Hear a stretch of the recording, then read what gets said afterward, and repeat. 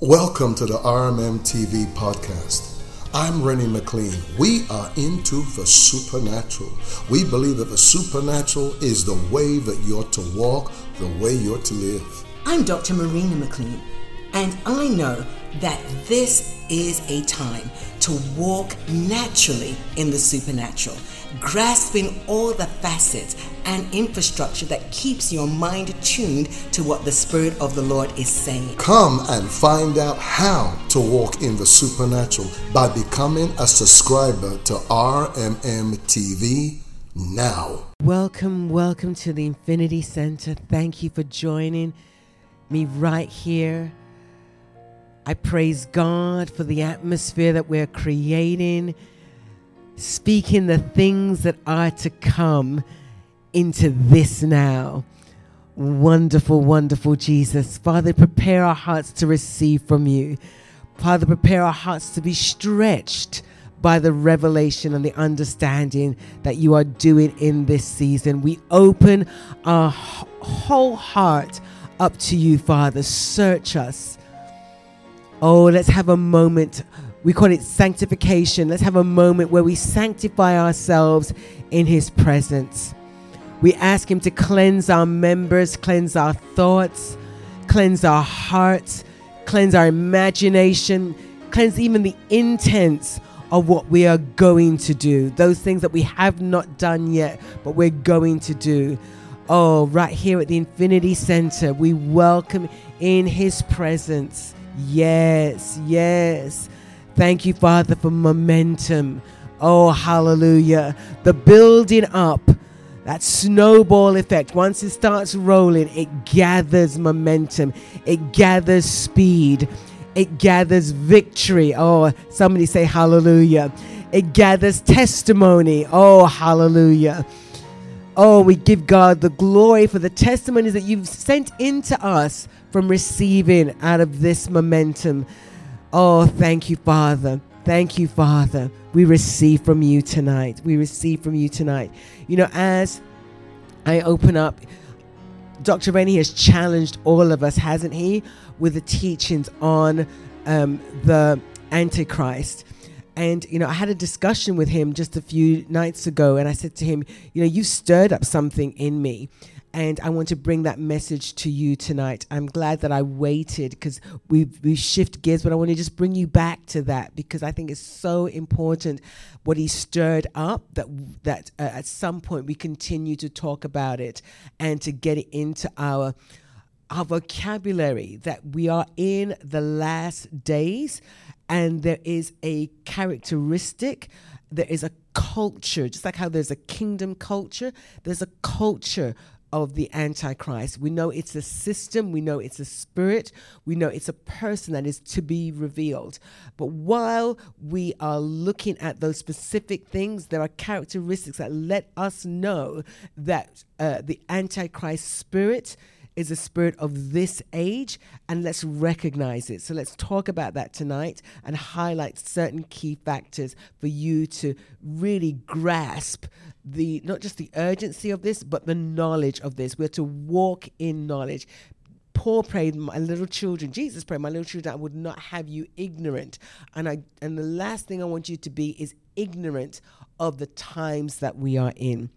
I want to read to you a scripture that hit me so strongly the past few days, and that is Daniel 7, verse 22 to 26. Until the ancient days came, and judgment was given to the saints of the Most High, and the time came that the saints possessed the kingdom. Thus he said, the fourth beast shall be the fourth kingdom upon earth, which shall be diverse from all kingdoms, and shall devour the whole earth, and shall tread it down and break it in pieces. And the 10 horns out of this kingdom are the 10 kings that shall arise, and another shall rise after them, and he shall be diverse from the first. And he shall subdue 3 kings, and he shall speak great words against the Most High, and shall wear out the saints of the Most High, and think to change times and laws. And they shall be given into his hand until a time and times and the dividing of time. Look at that. Time and times and the dividing of time. But the judgment shall sit, and they shall take away his dominion to consume and to destroy it into the end. Daniel is writing about the last days until the Ancient of Days came. And so we're understanding that the Antichrist revelation, the Antichrist understanding didn't just happen when Jesus came and talked about the son of perdition in the book of Revelation. It was spoken of by certain prophets, and Daniel is one that gives key understanding not only to who the Antichrist is and the system of the Antichrist, but the nations that are prominent in these end times. And that's not what I want to go into tonight, I should say, at the Infinity Center. But what I want to really tap into is the characteristics. When I was growing up, the book of Daniel has always eluded me, kind of.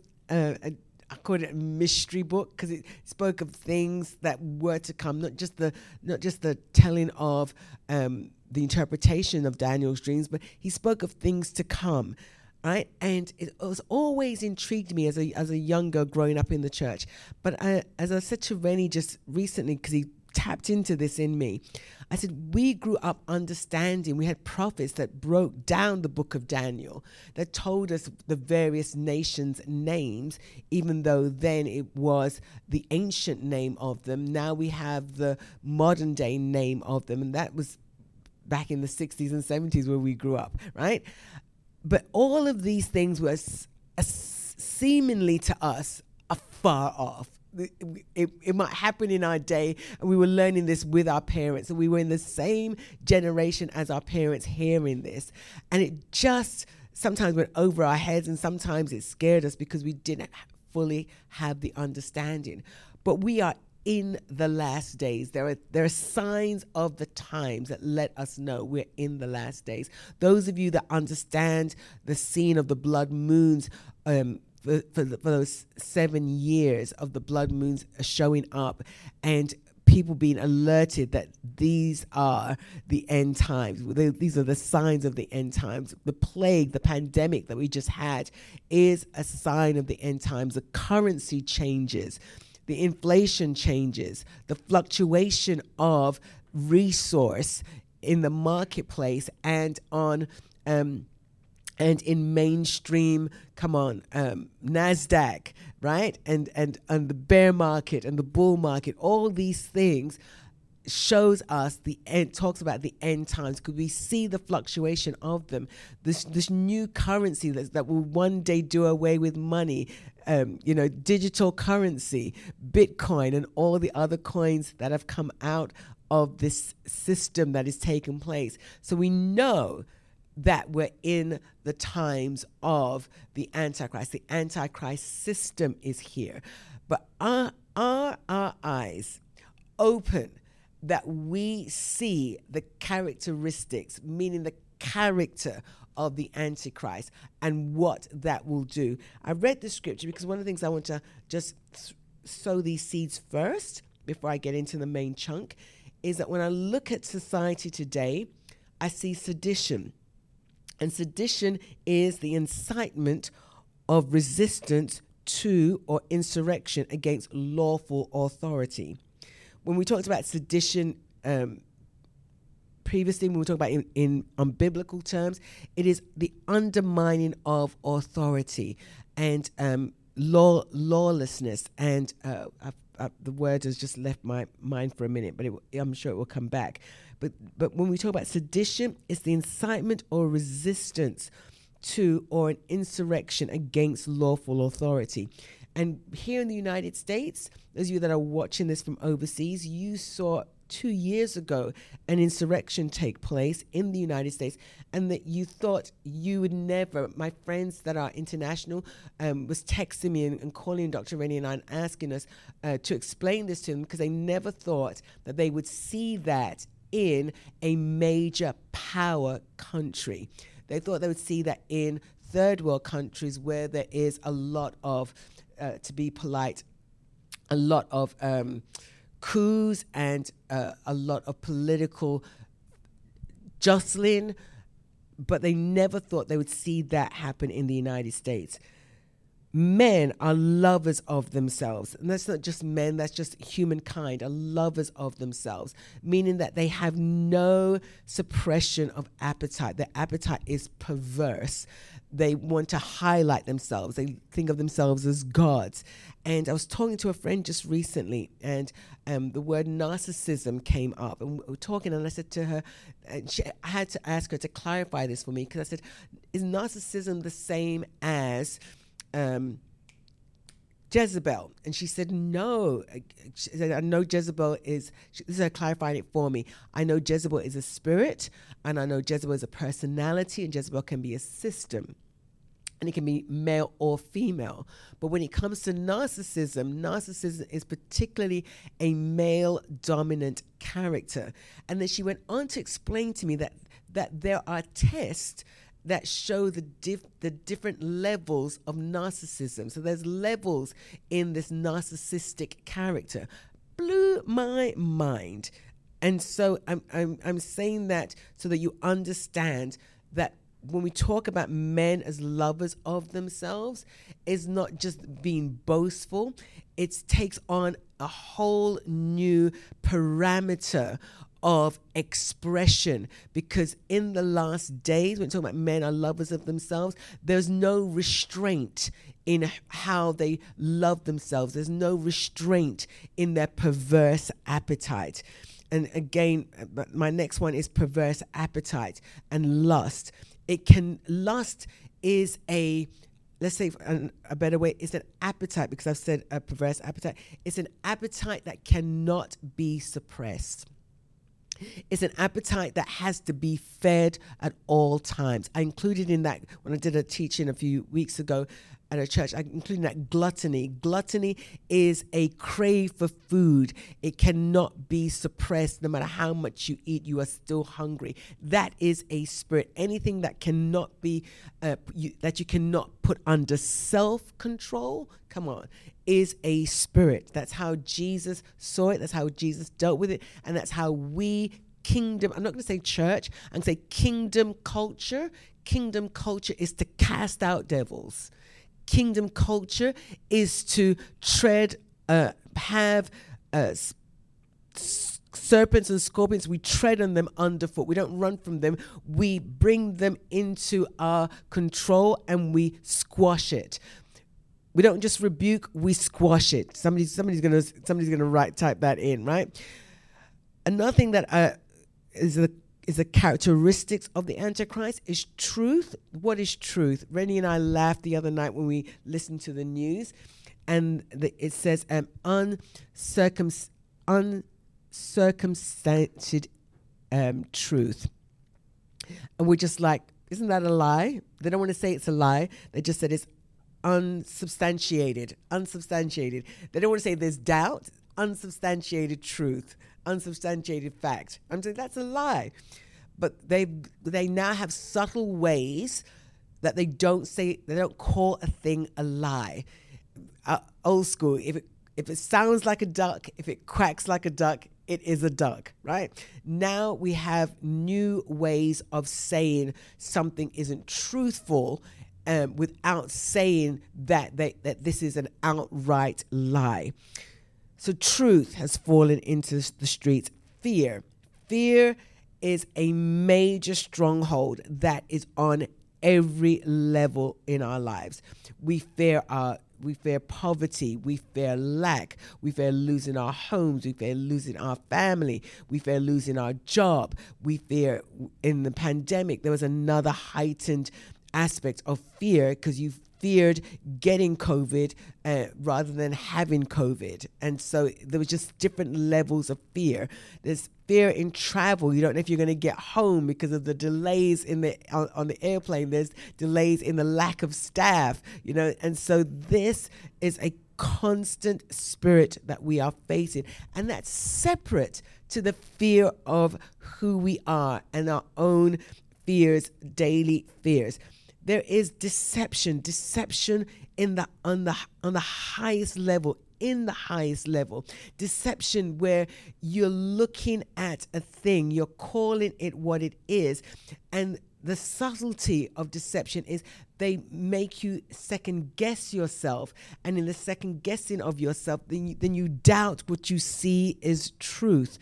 This is happening so much in our culture today that people don't know really what truth is. There's friends that have told me I've stopped listening to the news because I don't know who to believe, and I say to them, there's certain things that you can go and look up and read the full description, get the transcript, read the transcript. If you don't believe that, read the transcript of what the person says, get the full truth. There is a way to get the full truth.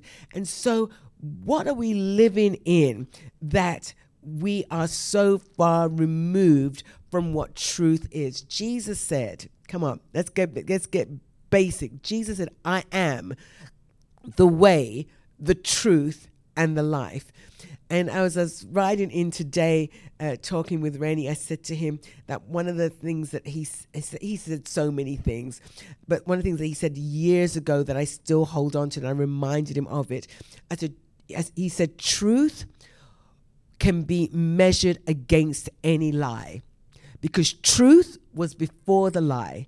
Truth was while they were lying, and truth will remain after the lie has been found out. Why? Because truth is absolute. Somebody's going to grab a hold of that. I know you are.